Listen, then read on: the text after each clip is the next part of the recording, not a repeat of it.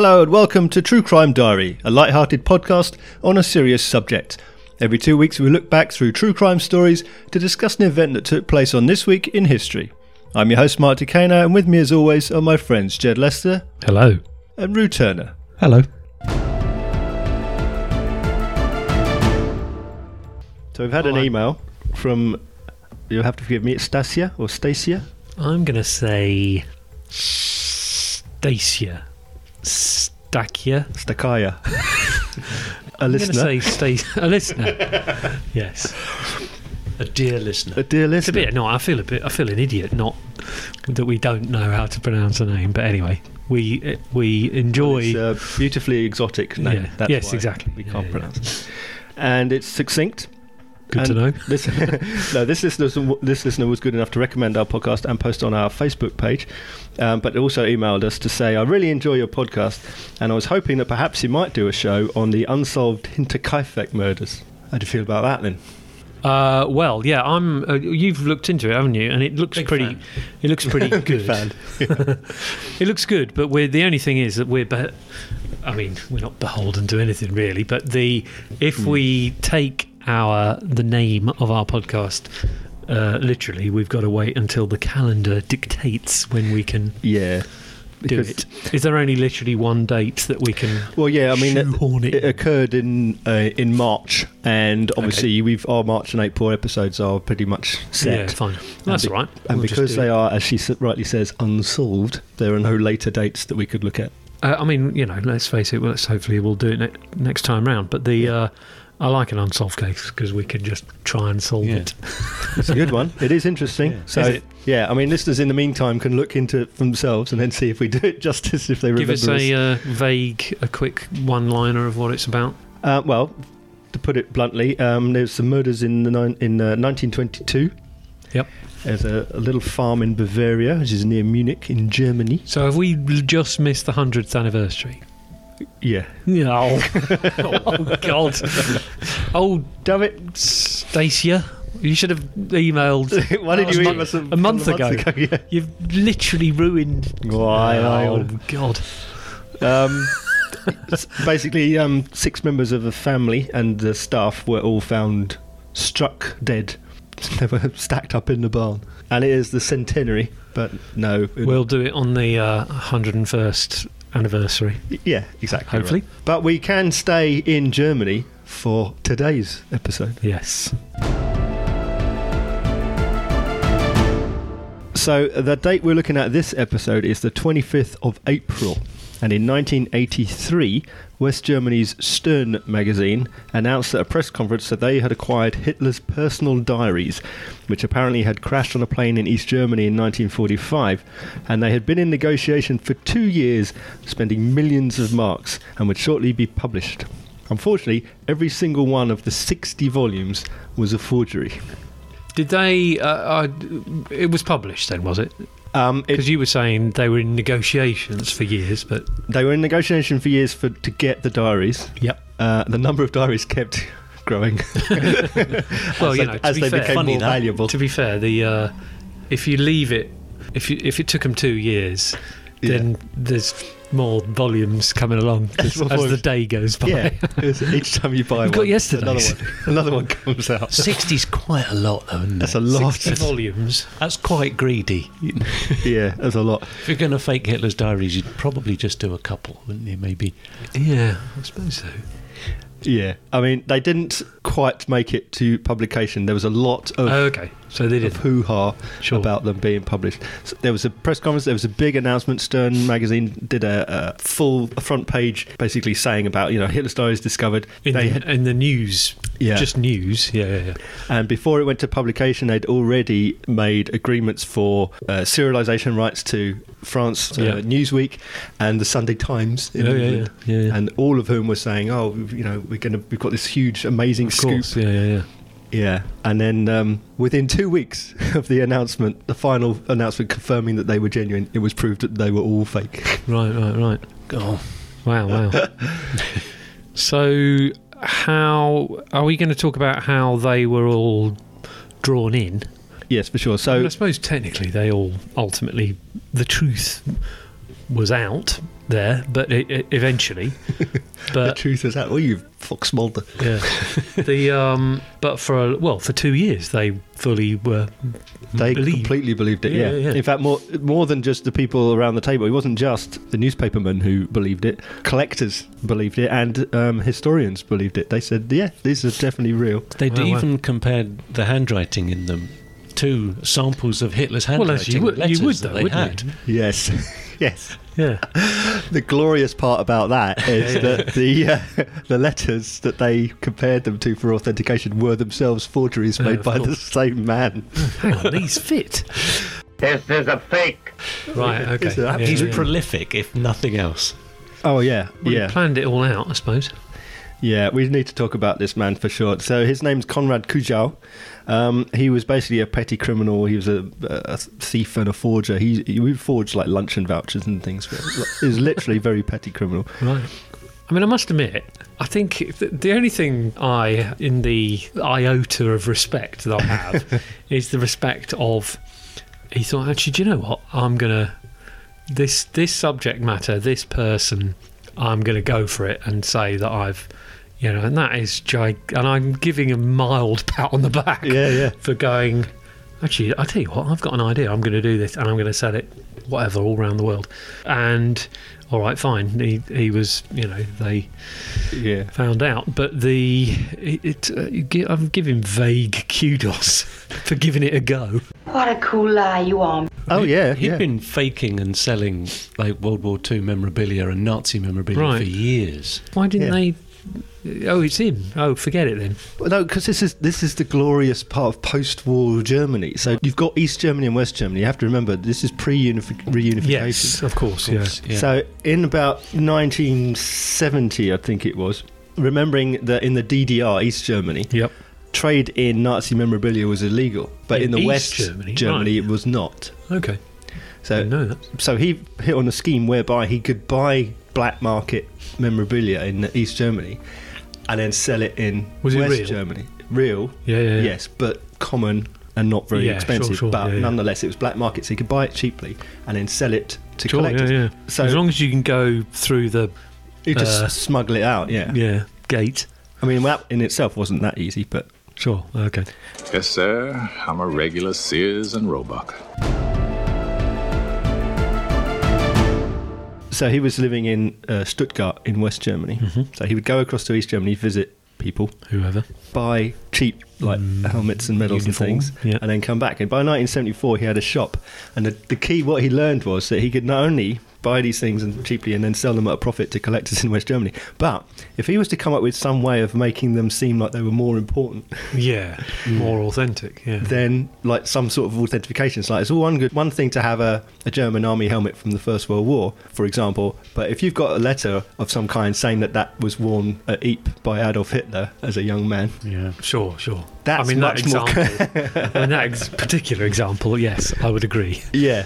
So he thought, why don't I just forge loads of documents? And Yeah. So Okay. you don't have to forge the item, you just forge the provenance. just forge the provenance. I tell Exactly. you who was into that kind of collecting all of that stuff that he would have sold. Lemmy.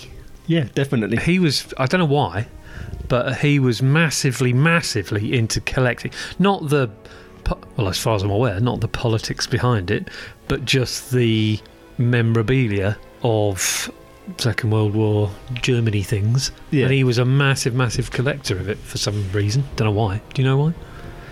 He just liked it.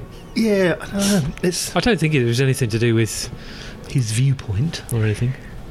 He just liked it. yeah, I don't know. I mean, you've got this idea whereby World War II Germany had this kind of, like their uniforms were designed by Hugo Boss and something. It's Yes. very stylistic. Sure, yeah. So there's that. I think that's why he likes it. It's short-lived. It's rare.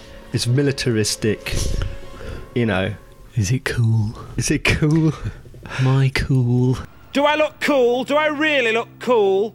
Do I? Do I? Do I? But it's, I mean, you don't know, know. It just seems a bit weird if we try and suggest it's cool. but it's but black leather and Right, it's leather right, jackets okay, and yeah, all that yeah. sort of thing. It's very. It's metal. It's metal. It's very heavy, very metal. Meaning, yes. Yeah. Right, okay. all It's right. It's a lot biker of chic. eagles and leather. Yeah, of course. Yeah, Yeah. so- it's metal. Yeah. Yeah. Well, anyway, yeah, he was into that. He was into all that, for sure. So Kujau was doing well selling his stuff out of his shop in the 70s. He was forging everything. So he didn't have letters just from Hitler. He had from Bormann, from Hess, from Goering. He had from everybody. So the memorabilia was fine. He was just putting cherries on the top. Yeah. Well, Yeah, at first. So if he started out by buying things, then Yes. he'd fake authentication for them, give them, sort of make them more valuable. Yeah. But then, why not just like fake the Why things? not bother buying the So thing in the first place? He wrote war poetry Of and course, yeah. did paintings that were alleged to be by Adolf Hitler, Right. even though they were terrible. I didn't mean that. I think they're excellent finger paintings. I mean, the Austrian artist that Yeah. was formerly he's less known as he's less Adolf Schindler. basically, yeah. The his lesser known artistic work, but you could, in that particular instance, you could quite easily compare, couldn't you? Here's a new doodle. It's a new doodle. But you can compare it, couldn't you? Yeah, you can, but I mean, artists' styles change, and if you flood the market, people end up comparing yours to other ones of yours, like they did Yeah, with his letters. Exactly. Right. But I mean, he didn't like just paint a whole series of landscapes. He painted just random things. Oh, did he? Oh, so sorry, one would be right. of like a nude male model, and something else would be of a still life, and something else. There'd be. He didn't like. It's not like he had a theme. A theme. Yeah. Right. Obviously, I don't know what. And not just Hitler's paintings either. He painted Modigliani's and Paul Klee and all sorts of people. There's one of his Modigliani's hanging in Vienna, in the museum in Vienna right now. What do you mean? His His forgery. The forgery. Oh, yeah. right. Although, Why to have be they fair, done that? there are more Modigliani forgeries out there than there are real ones. Right. But his one is known, and it's hanging in the Museum of Forgeries in Vienna. The Museum of Forgeries? Yeah. Oh, right. Well, there you go. Well, that's why. Hang on a minute. This is real. Get that out of here. Burn it. This forgery's a fake. What did... It's real. Did... not this a forgery is fake. It's real. And are there any other paintings in the museum with bad spirits in them? Did Hitler have a theme of art? Meaning, did the... Landscapes mostly. Yeah. Right, okay. I was going to say, did the Painted forger... Vienna, didn't he? Riverscapes and things. Right, okay. So he could have, again, if he had the... I don't know, perhaps he was. If he'd gone to Vienna, he could have. Yeah, painted exactly. them. Yeah, exactly. Gone Yeah. around the corner a bit and done a few more views. Yeah. But he just painted things around a them, yeah. bowl of bananas or whatever. Yeah. Yeah. Okay. Do they have bananas? We haven't seen a banana, let alone a bowl. How do you draw a banana without ever having seen Exactly. one? Yeah. Hang on, they're red and square. Yeah, no, this is a banana. One of the remarkable things about this whole situation is that Kujau was not very good at forgeries. At painting, was he good at painting? Well, no, mean- but he passed that off as, Hitler wasn't good at painting. Right. But the thing is also, he had poor spelling and his grammar wasn't very good. Really? Even in German, but But again, particularly I in English. still give him kudos for going, actually, do you know what?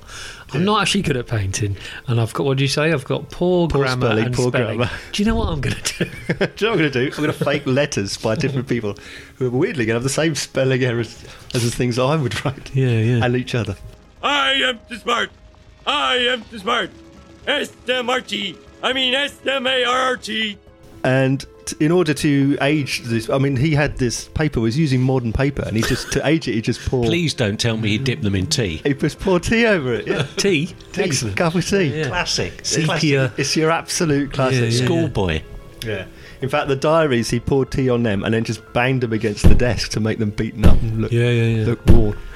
These diaries, I mean, they're great and stuff, but they smell of tea. Surprisingly sweet-smelling paper. Yeah.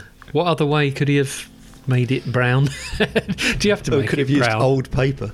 Yeah. Instead of just sure, gone yeah. to the stationery shop on the corner and buy modern paper. The old paper from the 40s. He bought cheap notebooks in East Germany and just used them.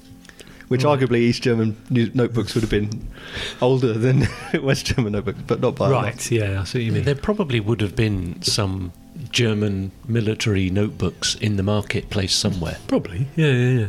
But he didn't go that far. No. That cost They might have cost him. I can't believe it took 2 years for them to. I know. That was they were in negotiation for 2 years. So experts were massively drawn in, not just for a quick chat, but ongoing for 2 years. Because in their eyes, I'm assuming what they saw of a gigantic scoop was clouding their absolutely 100% thoughts. You know who didn't fall for it though, don't you? Oh yeah. Holocaust denier and Nazi sympathiser David Irving. Yes. Yeah. So he didn't. He said they were fake. Yeah. Right. Okay. He said they don't match up with historical events. Right. Okay. Yeah. Well, in fairness, most of the text was just lifted verbatim from Mein Kampf or like history books. Right. Okay. And then the other side. So I suppose technically he'd know, wouldn't he? And he'd throw in other bland sentiments like here and there. Yeah. Supposedly one of them was something about his dog wasn't well, Blondie. April 18th, I ate nothing, while Ava enjoyed her vegetable hot pot. And one of my favourite ones is Ava says I have bad breath. Oh, God. Really? I mean, it's quite. And it's sort of right, that is. And then diary there'll be thing. a long rant about something or other. Right. But also, Kujau, he put his own spin on it as well, because some of it would basically allude to the idea that Hitler was not aware of what was happening to the Jews at the time. Right. So meaning what? That was his political angle, his personal... there's a little slant of propaganda that he worked into. Kind of soft edge to the whole Holocaust thing a bit, didn't he? Yeah. Right, okay. Which is surprising. David Irving didn't love that. Yeah, sure. Because he was very much a revisionist and trying to of trying to deny it. Yeah. I mean, both his parents were in the Nazi Party, and he grew up sort of basically believing what he was told. Sure. He was born in just before the war, so he basically, as a youth growing up, all he knew was what his parents and what the news and everything around him was pro-Nazi. So he kind of softened it a little bit. Yeah. But anyway, regardless, the 4 papers or magazines that you mentioned, were more than happy to have a piece of it. Yeah, absolutely. This message must be read in every newspaper, heard on every radio, seen on every television. And it all really is, everything that happened was pretty much because of one man named Gerd Heidemann. He worked for Stern magazine. He was an obsessive investigative journalist. He was known as the Bloodhound. For being a keen investigator. In fact, he was so keen on investigating that he rarely bothered to stop and actually write down his stories. Oh, right. They just pile the office with loads and loads and notes and reference material, and then other colleagues would have to actually write the story from all of his notes because he just kept investigating. Right. Just loved the chase, but not actually the final hunt. Do you mind writing this down? No. Too busy investigating. I've got to meet a guy. Yeah.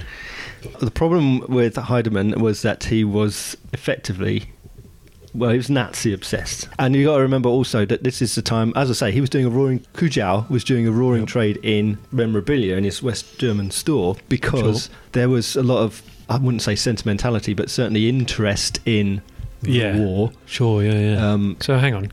So was his shop in Stuttgart where he lived? Yeah. So his shop solely sold Nazi memorabilia that he bought from East Germany. Oh, God. At one point, he even stood as mayor for Stuttgart. I mean, that's surely 901 votes. Right, okay. That's just a continuation of his lust for attention. Yeah, and I think a product of his own mind or something.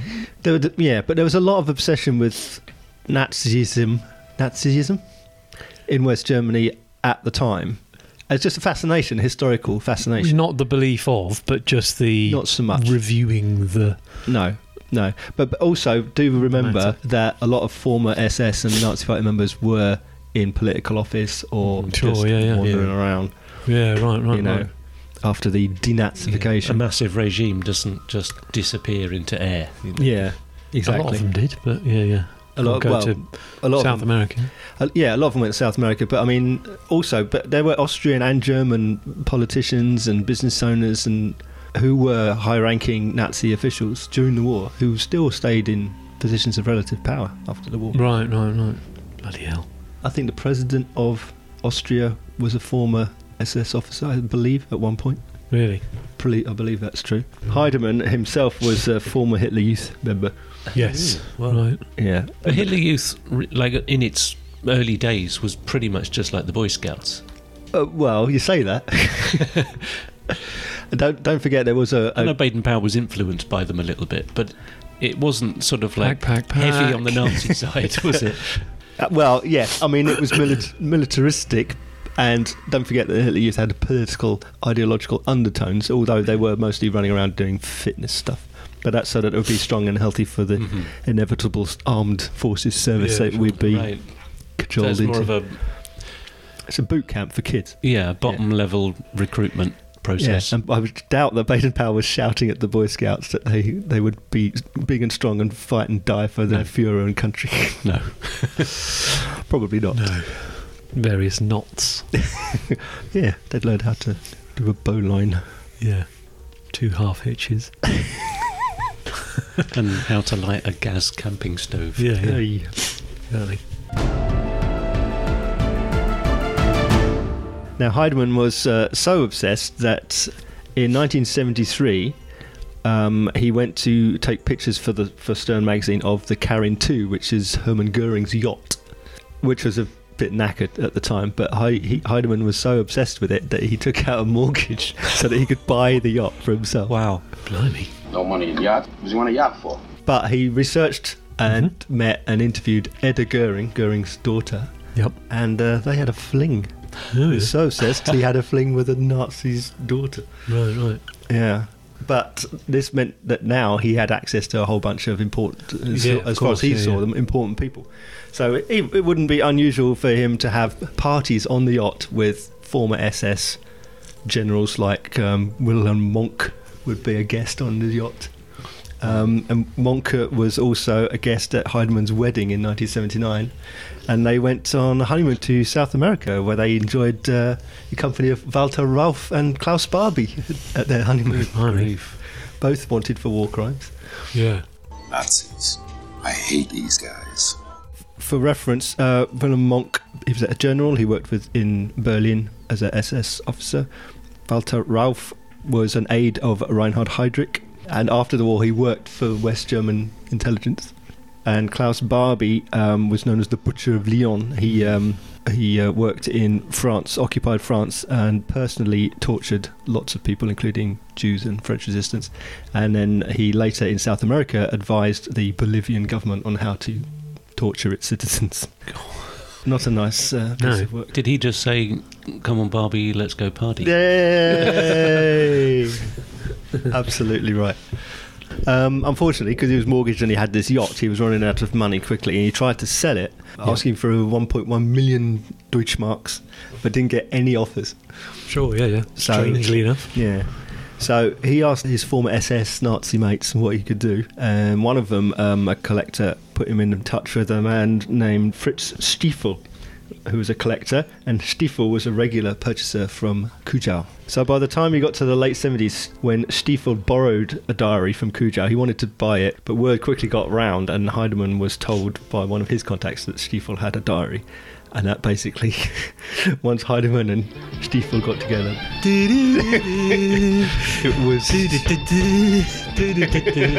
it was Moida. That's Fritz Stiefel. He's gorgeous. So was it do we know if it was a plan that was hatched by both of them, or was it solely... No, Heidemann was convinced from the outset. I mean, because he was just right. Sorry, he just wanted all the stuff. He basically got it. Wasn't a scoop, but in his eyes, it was a got completely the scoop. Right? Yeah, fine. Yeah. I guess once you meet Kujau and you kind of see that the world that he exists in and the amount of stuff that is around him and in his collection and passing through him, it suddenly becomes more likely Well, this also is the diary of Hitler. Well, also he's talking to essentially the best person in the world to try and sell his con. Yeah. Who effectively wants to believe his scoop. I think that's kind of the biggest seed in this whole thing. There's Absolutely. so many people want this to be true. Yeah. Or is it so many people, or is it just this one bloke? Yeah, no, it's not. I mean, no, a lot of people, and I think this is why these things were initially authenticated, because that first diary was seen by a couple of people, collectors and that, and they both said, "Oh yeah, definitely, for sure, this is absolutely true." But then they're collectors; they want that to be true. Yeah, that's what I'm saying. Yeah. But the fact that Heidemann is collected stuff and wanted to be mates with and was with SS people and bought a boat and was just absolutely up for anything to do with his and from Heidelmann's love point of view, if anyone is going to have access to Hitler's diaries, it's Kujau. Sure, yeah. There's then but that meeting is the reason why we're now talking about it today, because if he'd met, do you reckon, if it's fair to say, if he'd met, I don't know, someone who wasn't as driven as Heidemann, it wouldn't have come to light, or it just would have fizzled out, or I don't know. But the reason why the kind of snowball started to get bigger as it fell down the mountain was because of Heidemann going, oh my God, not actually investigating enough. Sure, yeah. Well, this is it. This is a man who, as you say, he just investigates.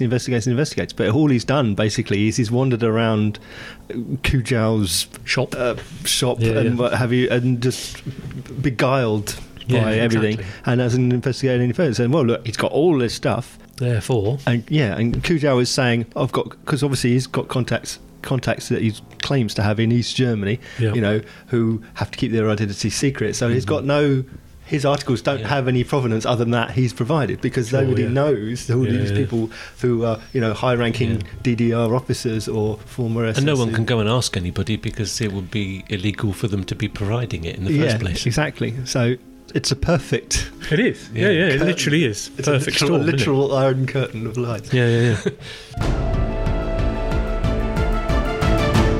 So in January 1981, Kujau, his phone number is given to Heidemann, and Heidemann rings him up to try and open up negotiation on this diary and what other articles he might have. And Kujau claims he's got 27 volumes of diaries. Bear in mind, this to start with. At this point, only one diary he's aware of. Kujau now tells him that there are 27 diaries. He says there is a third volume of Mein Kampf. Right, okay. Yeah. He says also that he has... I really would want to know what the sequel would be called. I'm still struggling, Yeah. Lots of other bits and pieces, but the cherry on the top is he claims he has an opera written by a young Hitler. Jesus. Called Wieland der Schmiede, which means Wieland the blacksmith. I mean, it's got to have the Valkyries in it as well. Yeah, well, he was Wagner obsessed, wasn't he? So it's going to be absolutely Wagnerian. It's insane. But if he's as good at opera and scoring as he is at painting and writing and everything and diarising, it's probably not going to be very good. And Heidemann would have been brilliant. Oh, I can't believe it. Oh, he would have been absolutely beside himself. Yeah. They set up Bring it on. They set up a meeting, and Heidemann was there for 7 hours negotiating with Kujau. Sure, yeah. That's just 7 hours of drinking beer, isn't it, really? And schnapps. And Knockwurst. Yeah. Part of this negotiation was that Heidemann offered 2 million marks for the entire collection. And Kujau responded that, well, that's fine, but I need absolute secrecy, and of course... most of it's still in East Germany, so I'll need lots of time to write it. Yeah. Okay. Right. Okay. Anyone for tea? Yeah, well, exactly. There was a sort of a little thing which showed where Heinemann's mind was also coming from, because not only was he absolutely obsessed by Nazi memorabilia, but he was also looking very much out for himself. So he agreed a 200,000 mark deposit with his employers, but he only offered half of that to Kujau. Oh, I see what you mean. So he'd already pocketed 100,000 marks for himself. I'm trying to think how much a mark was. So 2 million marks, that would have been about $1 million, which would have been pounds, would have been about $500,000, roughly. Maybe a little more. So it's a lot of money, isn't it? Back then. Plenty. But if that's real, they would have seen it as cheap, probably, wouldn't they? Just pay him. Considering once you serialise it and you string it out over the next 20 years, really, it would be a long-term sale. Sure, yeah. Here's us doing all the planning for the the fake deal. And historians and people would be documentaries forever. I mean, there'd be still papers being written now. Yeah. One of the other conditions of the deal was that Kujau would only deal with Heinemann, which suited him down to the ground. It meant that obviously he could, as the go-between, he could extract his commission. The fewer people involved in a fraud, the tighter the fraud can be kept. Yeah, exactly. So effectively, a bunch of meetings over the next couple of months is just Kujau creating more wares to share. And as I say, he literally just copied things directly. He just went and wrote a load of new stuff. He just wrote a load of stuff. He claimed that he was working on a schedule of 3 diaries a month. Right, okay. Yeah. He said he did one in 3 hours. And another day he did 3 diaries in 3 days. Right, okay. Yeah. So it's just basically prolific work. But again, knocking him out. Yeah. But he said he copied a load of stuff from like newspapers and magazines. And there's a book by Max Domerus called Hitler's Speeches and Proclamations 1932 to 1945, which he basically copied word for word. Oh, okay, right. God's sake. Yeah. And then he just littered it with, as I say, like day-to-day trivia. Yeah, sure. Dog's not well again. Yeah. Done a bit of art. Oh yeah, that would be classic. Describe the day that you painted the painting that he's forged. Yeah, exactly. Yeah. Genius. That bowl of bananas. Brilliant.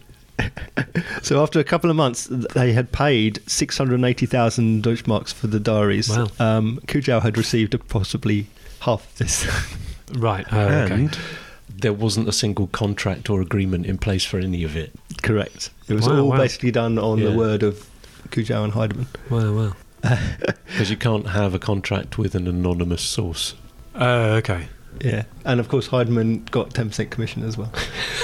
So he was getting most of it. He was getting most of the money, yeah. Well, there's 1 for you, 1 for me. 2 for you, 1, 2 for me. 3 for you, 1, 2, 3 for me. 4 for you, 1, 2, 3, 4 for me. Wait a minute, how are you counting? Newsweek was given extracts from the diaries as a taster to get them to serialise it. Yes, of course. They eventually pulled out, but not before they decided that they would publish what they had been shown anyway, because they couldn't come to an agreement. So they said, well, what we've been shown, we're going to publish anyway, which kind of put everyone on the back foot. But did they not have an NDA then? You'd think you'd have a non-disclosure agreement so that we're going to show you this stuff, but you can't publish it. I don't think anything about this was done properly in any way, shape or form. Sure. So some of the things that Newsweek published were quotes like, he said, Himmler's in another world, he's in a Germanic fantasy world, I think he's out of his mind. Oh, God. He said, the English are driving me crazy. Yeah, of course. How is Churchill reacting? And how on earth does Stalin manage it? I always imagined he had no officers left, but he did the right thing. He's talking about the purges. A new command structure in the Wehrmacht is what we need to. Right. This is all just completely made up. Of course, yeah. But Newsweek published those. Wow. And Newsweek, in publishing, they put the Sunday Times on the back foot because they had the serialisation rights which they'd agreed. Yeah. So then they broke their embargo by saying that they had the serialisation rights. They were going to go to press. And then that put Stern on the back foot as well. So everyone started suddenly getting excited about this. And that's when... egging each other on. Yeah. And that's when the historians like Hugh Trevor Roper, who declared initially that the diaries were authentic, started to second guess and say, actually, I don't think they are. And that's when the House of Cards began to collapse. Right, okay. By this time, though, there were 60 diaries that were in the frame. It's gone up from that one they had. Yes, and they were getting thicker and more expensive because he was writing more and more in them. Oh, yeah. Surely they weren't buying them by the pound. They had traded in 300 forged oil paintings. Wow. 300? Yeah. Supposedly the gun that Hitler used to commit suicide. God. The flag that they carried during the beer hall putsch.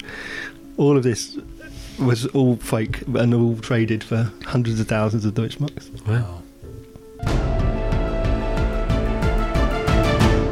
So after 2 years of negotiations and hundreds of thousands of marks changing hands, as well as lots of artefacts and diaries, as I said, in 1983, Stern declared the existence of the diaries and the publication that was coming.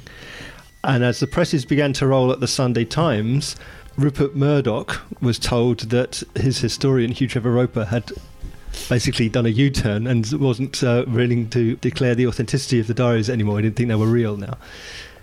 And Baron Dacre, who was editor of the Times, wanted to stop the print run. And the deputy editor, Brian MacArthur, he rang Rupert Murdoch and said what was happening. Yep. And Murdoch famously replied, "Fuck Dacre, publish." Oh, wow. Hurrah. And I hope that cost him millions of marks. I presume it did. Quite right, yeah.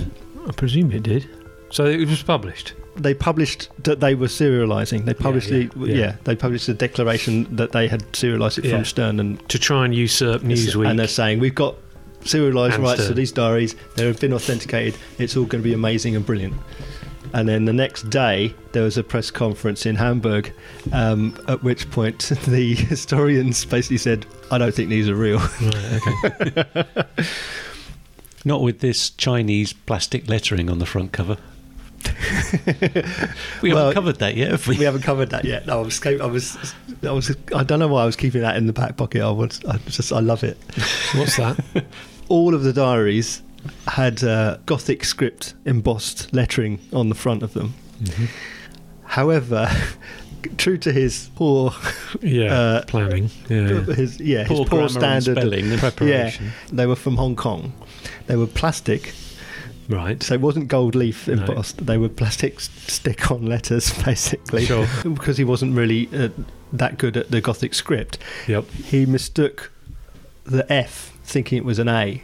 So the lettering on the diary actually was FH, not AH, like he thought it was. Fadolf Hitler. Hitler. Right, okay. He repeated that for all of them. Excellent. Which is interesting, because when he took... he put that F in Hitler. Yeah. But also, at the same time, he took original SS notebook markers and authentic wax seals and put those on, and yet the notebooks were cheap modern notebooks, cheap modern inks, dipped in tea, and plastic lettering that's just like stuffed on. I mean, it's incredible that, and no one seemed to notice this at all. Sure, yeah, because they all wanted it to be true. Everyone wanted to believe it. I mean, that is more fascinating, I find, or more scary. That not the fact that anything to do with the diary, it's just the fact that everyone involved Murdoch wanted it to be true so he could make money out of it. The collectors and the other editors just wanted it to be true, because they wanted to put it in their publication, but also because they were far right wingers. Yeah, and they Murdoch just certainly is. Yeah, and they were just well up for it being. And there's certain momentum of investment as well, isn't there? It's like it come down a long way, and a lot of money's been spent. No one really wants to say it can't be fake now. but he has no clothes. We spent a fortune. It has to be true. Yeah, because we've spent a fortune. Exactly.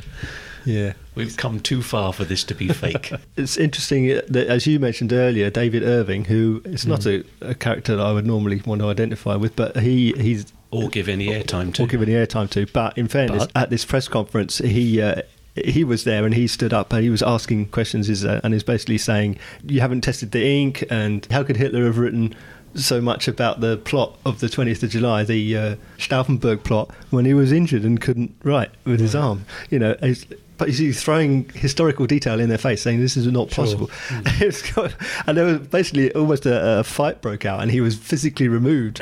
And as they dragged him out, he was shouting, "Ink, ink, ink!" back. Wow. Like some maniacal octopus. Yeah, exactly. I mean, basically, that example is... It's a perfect example of however odious he is, he kind of, you know, I nearly said he knows. He's not a man known for sticking to facts. No, I nearly said he knows what he's talking about. But it doesn't matter what he's going to say. People are not going to side with him. So therefore, nobody did, and continued to believe. Perhaps if he was more credible. That's what I'm saying. Yeah. Yeah, but he was never that credible, because after after they started to publish extracts, he changed his mind. So they probably are real. Oh, right. While everyone else was changing their mind and saying they're probably fake. Right, okay. So essentially an emergency meeting was called, and they decided, actually, you know what, we probably ought to test this stuff. And that's when they realised that it wasn't, they were all fake, because of the taste of tea. And the taste of tea. And yeah, it's, as I say, all the things we've said, pointing out how obviously false they were. They suddenly went, oh yeah, look, not real. Of course they were fake! Kujow discovered that he had been named as the forger, and that Stern had paid 9 million Deutschmarks, which of course he was furious about, because he hadn't got that much money. Of course, yeah. He hadn't got it at all. But he agreed to hand himself in. It is now May of 1983. He wrote out a full confession, and he said that Heidemann knew they were fake all along. I don't know that that's true. I think Heidemann probably believed that they weren't, but Heidemann was obsessed. He just wanted it to be. And he wanted it to be, and he wanted all the money. But he was also arrested. Was he? Yeah. So there was another year of investigation, and both of the men went on trial, charged with defrauding Stern of 9.3 million Deutschmarks, which is about $4.5 million at the time. And Kujow got something like 4.5 years, wasn't it? Heidemann 4 years 8 months and 4 years 6 months for Kujow. Oh, right. Yeah, well, the trial lasted nearly a year in itself. Wow. One of the magistrates was replaced because he fell asleep during the trial. Right, fine. And there were all sorts of... Basically, it was a slagging match between Heidemann and Kujow. Oh, really? They fully turned on each other. Fell out of love. Completely. Yeah. So Kujow was found guilty of receiving 1.5 million for the forgeries, and Heidemann was found guilty of stealing 1.7 million, just straight off the top. For doing most of the money wasn't recovered, though, was it? There's 5 million. I mean, not that I would want to spend 4 years in prison for anything. But who got the what of that and where it went? Pessimistically say 300 grand a year. I don't know. Would you go to prison for 300 grand a year? Well, depends what prison it is, doesn't it? Other interesting things. Heidemann's collection was put under scrutiny. And understandably. There was a lot of mirth in court when he had a framed set of Idi Amin's underpants. Very good. I mean, even if they were real, why has he got that framed? Again, just loved crazy people. Yeah, sure. Dictator chic. One of the fake diaries was sold in 2004 for 6,400 euros. God. It's just gained its own niche value. Yeah, it's famous for being famous. Yeah. But most of the diaries are in the German archives. Stern magazine, what they bought, they handed over to the German Bundesarchive in 2013, and they're all kept they're just gobbledygook. Should just burn them. Why would you even keep? There are news media historical documents. Well, I suppose so, but I mean, bloody hell, it's just a total hobgoblin. Hobgoblin. Kujow also published his own diary of the time. Are you sure it wasn't written by Hitler? Secret diary. His true story, inverted commas, of the Hitler diaries. I mean, that's probably and they're not bad. They're published and bound as if they were the Hitler diaries, those black covers with the seal on them. Well, if he's actually tells the truth about it, it's probably quite interesting. But quite possibly, yeah. But is it? And he sold authenticated forgeries as well. So they were signed by the original artist and by him. Good. So that you could tell. You know. He appeared on German television, and for the crowd absolutely loved him and were cheering and clapping him when he came on. Really? Yeah. And to entertain the crowd, he was forging members of the audience's signatures. God. They'd come up, sign their name on a big whiteboard, and underneath he would sign their name do again. It perfectly. Yeah. There's art forgers that get that kind of reception as well, isn't there? Yeah. People who've been. They're just appreciating their skill. Yeah. As opposed to, hang on, you're... And putting one over on the art snobs kind of... Right, oh, okay. Was it his daughter or his niece who, after his death, faked forgeries of his? Faked his fakes. Yeah. Sold them as original Cujo fakes. She was making them. Excellent. Because she got arrested and was did some time for it. What, for faking? For faking, his... yeah. But they're faking his fakes? Yeah. Faking fakes that So he faked. absolutely, I reckon now, there are forgeries purporting to be her fakes of his fakes. Of probably. The fake Hitler diaries. Yeah. Why would you get arrested for someone faking a fake? It's perfectly legal to fake something. Perfectly legal. In fact, I did it quite recently myself for a commission. £50 note. I faked a Modigliani myself. You just that's you perfectly didn't fake acceptable. it. You just had a fake. go at it, though. But didn't pretending that it It's a is by study. Modigliani makes it a forgery, and that becomes of course. a crime. Yeah. But So you did a study You're of just having a go at it. No, it's a brush for brush copy. But you were just trying to... I mean, you're not passing it off as him. No, doing exactly. He That didn't becomes sign a his forgery. name. Yeah. If you What's sign his his name? name, Modigliani, What's his first name? Amadeo. So you... Colin Modigliani. But you're just having a seeing what it's like. Yeah, if you suggest that it is by the original, then obviously that becomes. I mean, that's yeah. But it's perfectly acceptable to make something which is, by all essences, exactly the same as an original. Right. If he made his Hitler diaries and just said, "This is what I reckon they'd have been," had he written them. Yeah. No one would have said anything. No. It'd be really? right. They would have either said, "Oh, cheers," would have just been interesting, or "This interesting," or "Stay away from him. He's a nutter." Yeah. But no one would have cared, would they? It's just the fact that here's another one since yesterday. So Rupert Murdoch was asked how he felt about the position Finding that out the that Sunday it's- Times would be in, given that They were proved fake. And he said, well, we're in the business of entertainment. Right. He didn't care either way. He didn't care. No. He said, we didn't lose money or anything like that because they gained 20,000 new readers and they On didn't that. then lose them. Yeah, right. Okay. So the circulation increased. Well, that sums that up, basically, doesn't it? Yeah. And in fairness, the Sunday Times should have known better because they had form. Right. In 1968, they tried to buy the Mussolini diaries. Right, okay. Which were fakes produced by a mother and daughter team who produced 30 diaries, which apparently not only fooled an expert but also the son of Mussolini, who believed that they were real. Yeah. Well. So the 30, these are also proved to be forgeries, and the Sunday Times. So the Sunday Times should have known better there. Right. There has been some things on television and in film. Yep. There's a German movie called Stonk. That's a great title. Stonk. They should have an exclamation mark at the end. It does, yeah, where the people, ex-bin men. In fact, I'd love bash to see lids. the musical of Hitler Diaries. You've seen Stomp? For Hitler. Yeah. Have you? Why did you see Twice. that? What a load of rubbish. I mean, seriously, you saw it twice? Oh, yeah. Do you remember there was a fad for Stomp? Yes. Yeah. What an absolute load of rubbish. Well. Literally. There was another one You saw like what? Stomp. You saw a spin-off? Yeah. What were they bashing? Like, something else? Each other. Yeah. What an absolute load of rubbish that was. Just pointless. Was it all bin lids? No, sticks. Great. Puddles. Wellies and puddles. Oh, Yeah. God. There's lots of water splashing. How long did the performance It last? was like 90 minutes. Oh my God.